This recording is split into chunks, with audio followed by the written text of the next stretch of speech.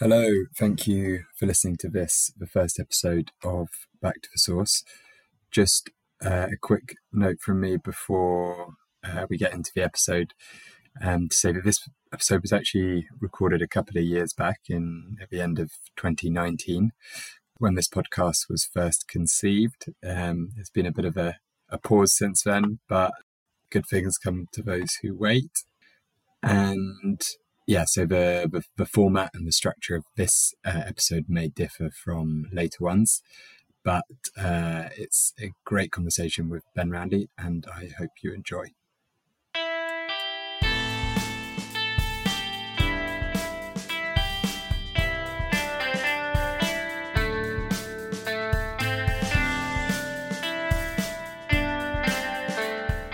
Hello there, and welcome to the first podcast of Back to the Source. I am currently recording this in Jinja in Uganda, which, as some of you may know, is the source of the River Nile. So a good way to kick things off. So, what is this episode going to be about? We are going to be looking into an area of gold production in the Democratic Republic of Congo. We will be specifically looking at the eastern part of the DRC in two provinces, which are called North and South Kivu. Principally, we will be looking at the lives of artisanal miners who mine this gold. An artisanal miner can be defined as a subsistence miner.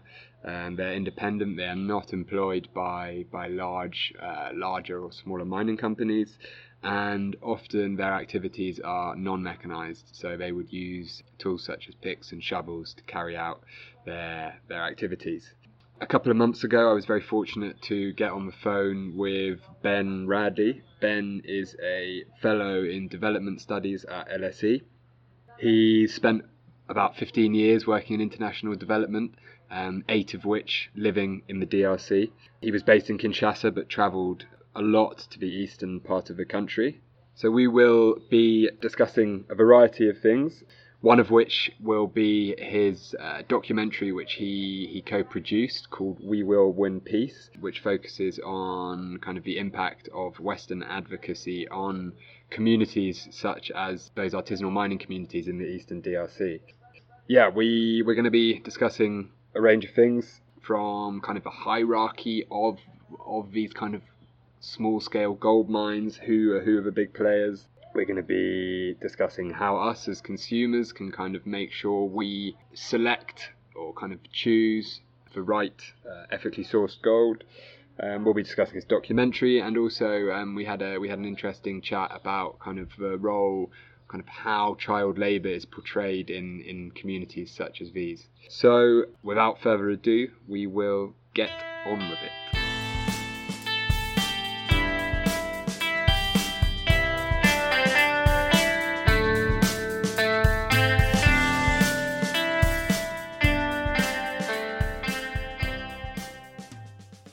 So yeah, maybe you could just give us a profile of what a artisanal gold miner looks like in the Eastern DRC.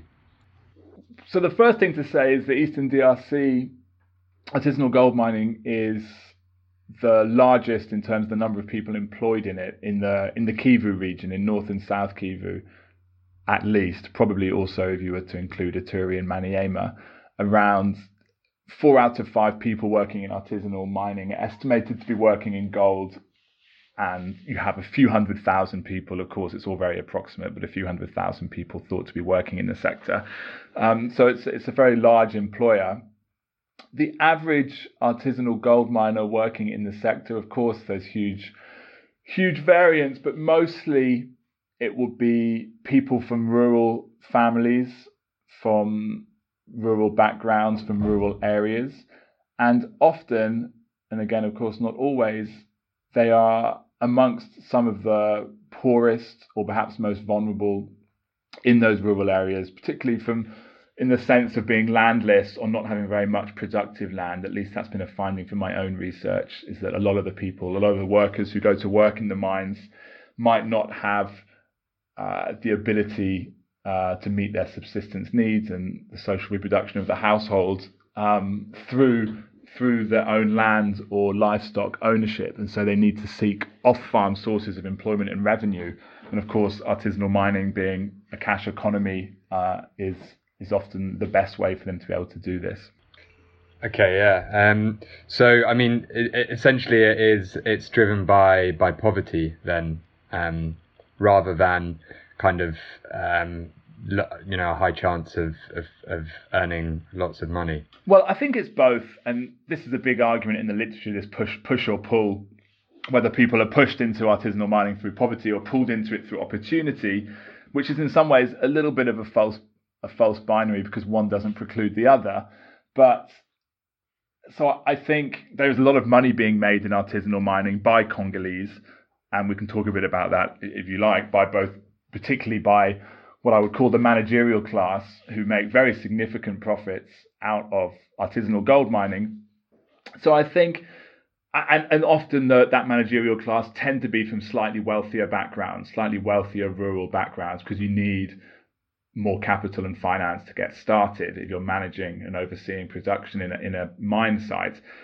So I think there's a combination of both. But yes, I think it is fair to say that part of the growth and popularity of artisanal mining has been driven by, in the Eastern Congo and I think elsewhere across Africa, driven by collapse of subsistence capacity, structural adjustments over the 1980s and 1990s, and the absence of a functioning formal economy for many people. It's certainly one of the reasons. Often lots of people you talk to in the mine sites will say they're here because they have nothing else to do, or they have no other options. Sure. So from that perspective, yes, that is, poverty and lack of other opportunities is a significant driver as to why they're doing what they're doing. So in terms of the structure within artisanal mining in the Eastern DRC, if we start at the bottom, in terms of the miners who actually go underground to extract the gold, what is a typical day for them?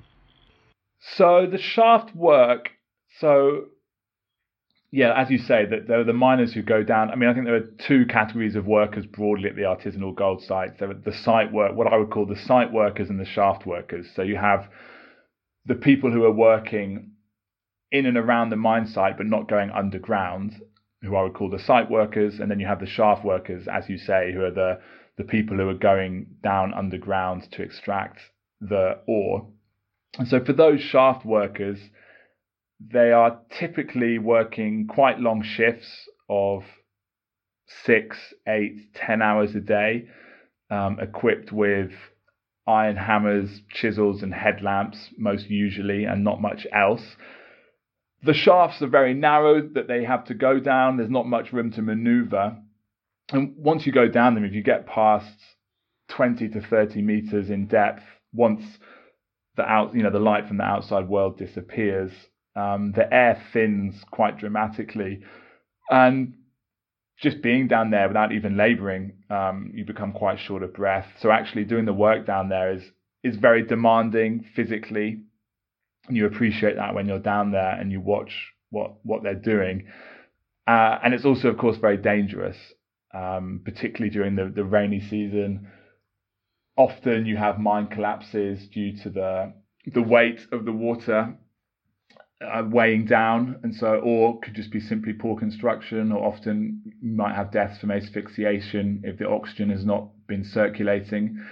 And so it is a very dangerous form of employment, and you see media stories in the Congo and elsewhere on quite a regular basis, and you hear of people of these pit collapses and of deaths.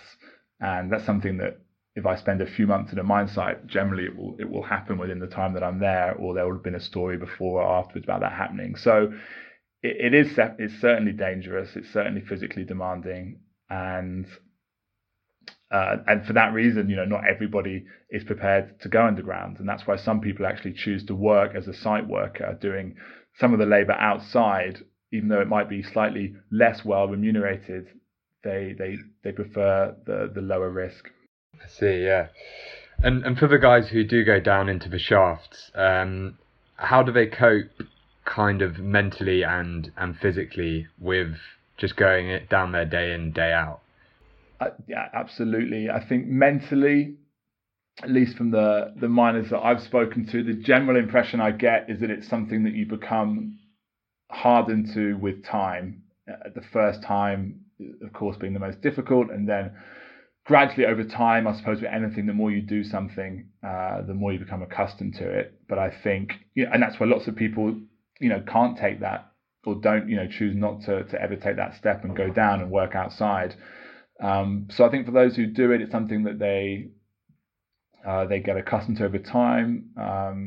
Some will use alcohol or cannabis as a way to numb themselves, or to help with that process. But then I think physically, absolutely, I think the life expectancy when you're down there and you realize how much the air quality down there is so poor, and the labor is so physically demanding, that I think both in terms of respiratory and back problems are the two ones that come up a lot. And that's generally why you don't see many old people down the shafts. It's very much a young person's game. Most people are late teens, early mid, late 20s. And once you get into your 30s, 40s and above, it's quite rare to see people who are doing those long days for that reason. And do they work in teams? Yes, it's very organised, very regulated. Of course, each site has its own particularities, but generally you'll have a shaft manager. Generally, you'll have teams of anything between 10 and 100 or even a few hundred people, depending on the size of the shaft, because the sizes of the shaft vary enormously. But generally, the organisational structure is you have a shaft manager who has either provided the initial financial investment himself, and I'm using the term himself. You do find on rare occasions there are some women who are doing shaft work, but generally this work is reserved exclusively in the Eastern Congo. The shaft work itself is reserved exclusively for men. You'll find women working as traders or working in other jobs around the mines, but it's quite rare to find women who are actually working down the mines themselves.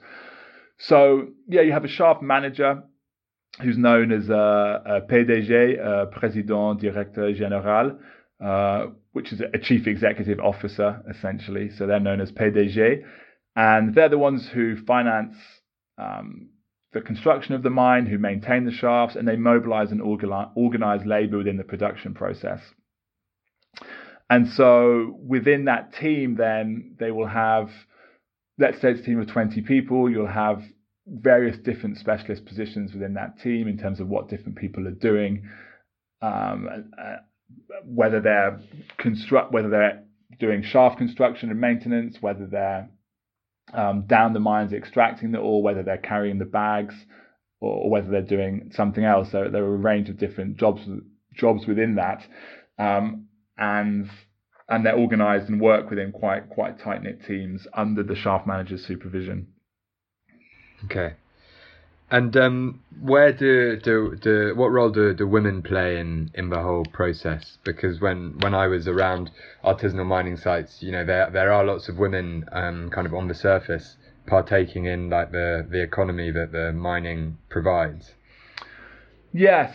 So I would say on the whole, at least from my experience of the sites that I've been to, there has been, I would say, women are generally subjugated to the lower levels of the labour hierarchy in artisanal mining, restricted to those lower levels, often working as, they might be ore crushers, so they might be mamontouangeuses, which is crushing the rocks that come out of the shafts, so that's quite heavy manual labour, or they might be carrying water in bidons, in water carriers to and from various locations in the mine site to help with the treatment process.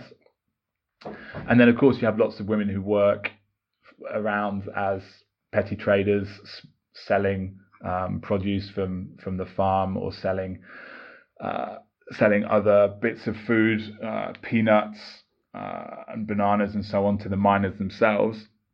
But that's not to say that you don't find women in other, positions.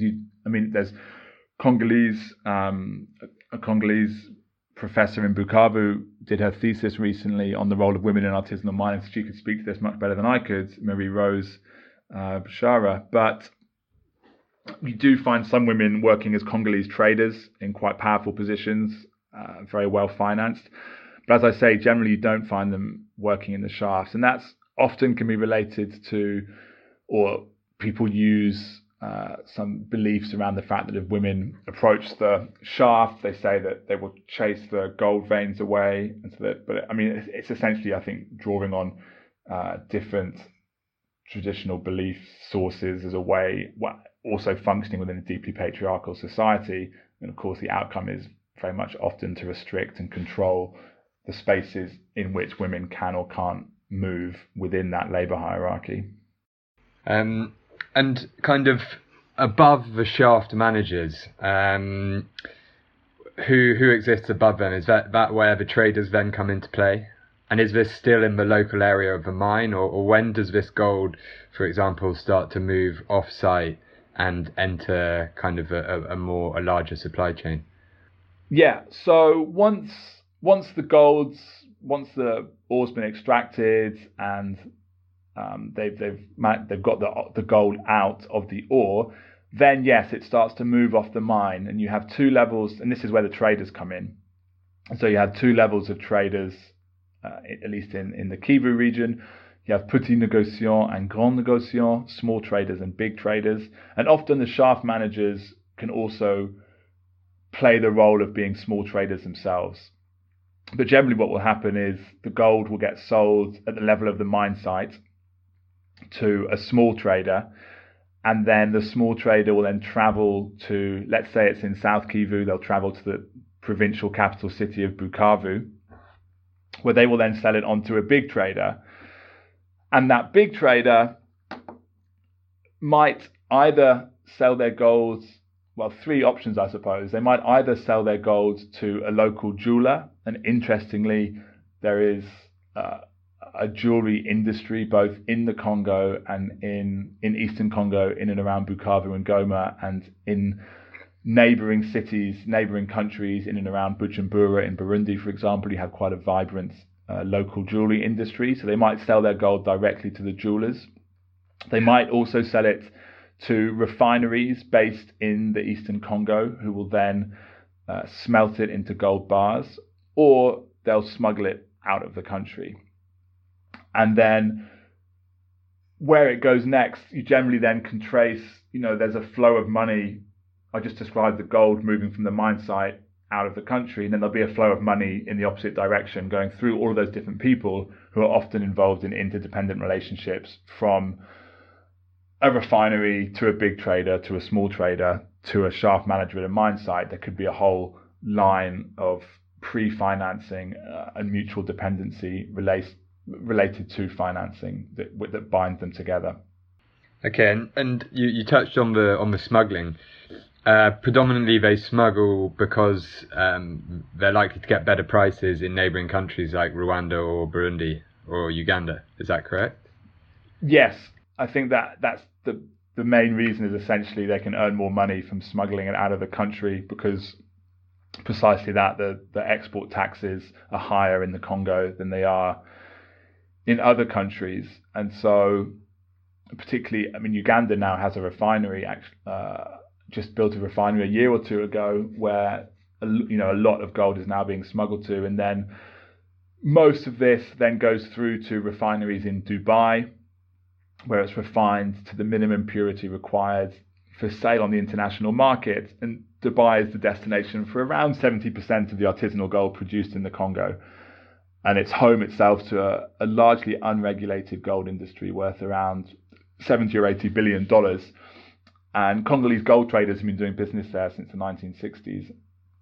And then from Dubai, the gold then gets exported primarily to Indian and Swiss-based refiners, which comprise the majority of the world's refineries who are selling gold to multinationals and banks. Yeah, I see. Because, you were involved in the documentary We Will Win Peace. So could you kind of explain maybe slightly a bit about the making of that, and And also, in light of that, what can companies do? What can consumers do over here to try and ensure they aren't buying conflict minerals or anything like that? Yeah, the film. So yeah, the film came out in 2015, but it was a process that began a few years prior to that. And the main point we were trying to get across was the difficulty of doing effective advocacy from the US or the UK on a conflict situation, a very complex conflict that's happening very far away from where that advocacy is taking place, and perhaps not always based on a full understanding of what's going on. And what we were looking at within that particular film was the effects of this advocacy movement around conflict minerals, very much led by, particularly in the US, by an advocacy organization called the Enough Project, who were trying to mobilize, in particular, students on university campuses in America to apply pressure at Congress and in Washington and the Senate to produce legislation which essentially tries to make it more difficult and to put pressure on multinationals who are sourcing minerals in their supply chains and using them in their products to try and make sure that the minerals that they're sourcing are not contributing to conflict in other parts of the world, and particularly in the Eastern Congo and neighboring countries.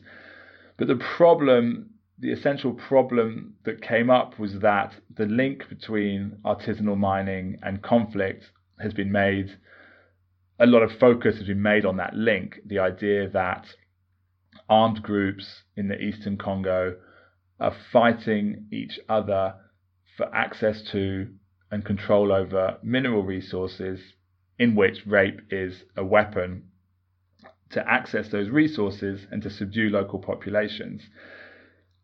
And this idea became very popular, very dominant in this advocacy campaign. And so this is very much what drove the legislation. But I think what got left out of that whole discussion and what got left out of that whole conversation was not necessarily that this claim is false. Of course, it's argued the degree to which it's a significant driver of conflict and how important it is as a driver. And many conflict experts that we spoke to and interviewed would say that it's never been at the cause of the conflict, either historically or today, even though it's true that to a degree, the revenue that comes from the mining activity can help perpetuate or finance what's going on.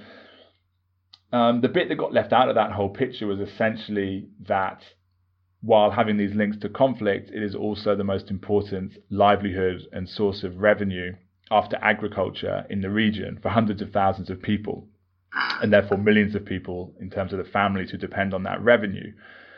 And so if you go after that sector and you try and put pressure on the exports and put pressure on what's being produced, then you also risk cutting those people off, some of the most vulnerable, some of the poorest people in an already poor and vulnerable region, from their only access to employment and income. And that's exactly what happened, because, as Jason Stearns said to us when we interviewed Jason Stearns, a Congo researcher, said to us when we interviewed him for the film, if you're going to make it a requirement for Western multinationals to trace the origin of their minerals, the first thing you need to make sure to ask yourself is that possible?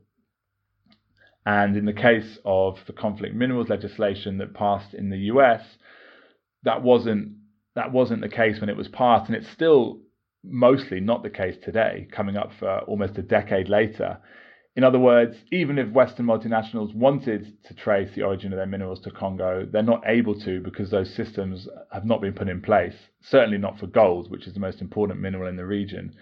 And it's still very limited opportunity to do that. So what do? You essentially pull out and you stop buying. If you're not able to trace it, but you're facing possibly either bad publicity or reputational damage, then you stop sourcing from the region completely. And this is what happened.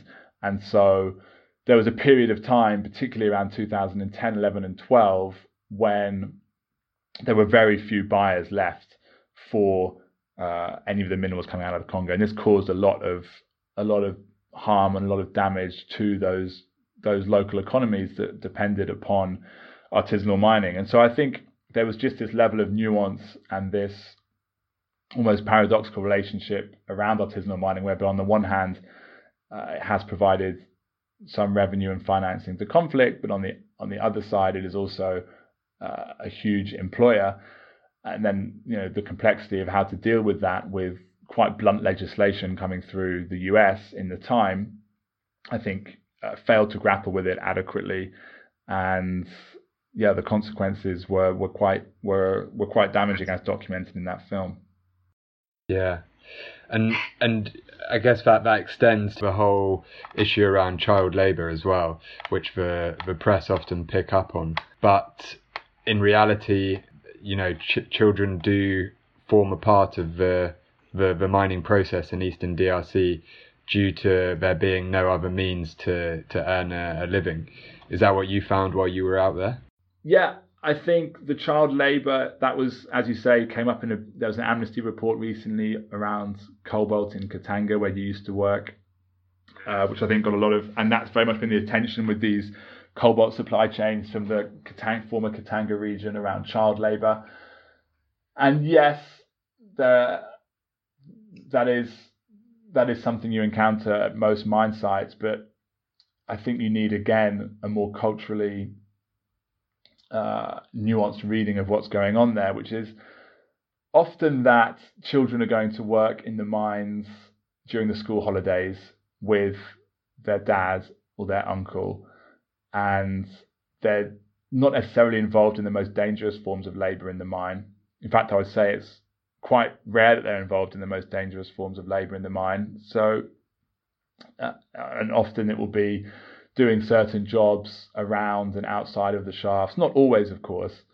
And then the income that they earn from that enables them to pay their school fees and for their meet their family's needs. So the difficulty is, if you try and say, and it's not just in the mines that children are working in Congo. Children, like in many poor countries, children are involved in all sorts of forms of labour. And so you have children working in the mines in Congo, but you also have children working in more or less every economic activity and sector in the country. And so it's a systemic, ingrained, structural problem related to being a low-income country in the 21st century. And so the problem is, if you take, and this is the problem with just targeting sector-specific issues in the mining sector, is that those issues don't just affect the mining sector, they affect the economy as a whole. And that goes for the financing that goes to armed groups from the mining sector. The armed groups are also taking revenue from timber production, from charcoal, from cannabis, from anything that crosses a roadblock. And so and it's the same thing with child labour. And so the problem is, when you try and take a sector-specific approach, and for example, this happened in South Kivu in one instance, where they banned children from the mine site. Well, then you essentially it's not solving a problem, because the problem is essentially the Congo is generally a national level problem related to the Congolese economy. You're just going to push the children out of that mine site. They're either going to go into different forms of labour, or they're going to have no or less remunerative alternatives. And so you're creating more problems than you're solving. And so I think I think if you go after child labour in mines, it's a very narrow view, and I think it's a very skewed view, which I think leads to some unintended and, in certain cases, unhelpful outcomes. And I think it'd be better to look at things on a more macro, holistic level to try and understand these are symptoms. Child labour is a symptom of the Congolese economy. It's not necessarily, you don't need to chase the symptoms, you need to try and chase and identify what the causes are. And I think that's often where lots of the analysis is wanting. Definitely. Well, Ben, that's great. Yeah, thank you.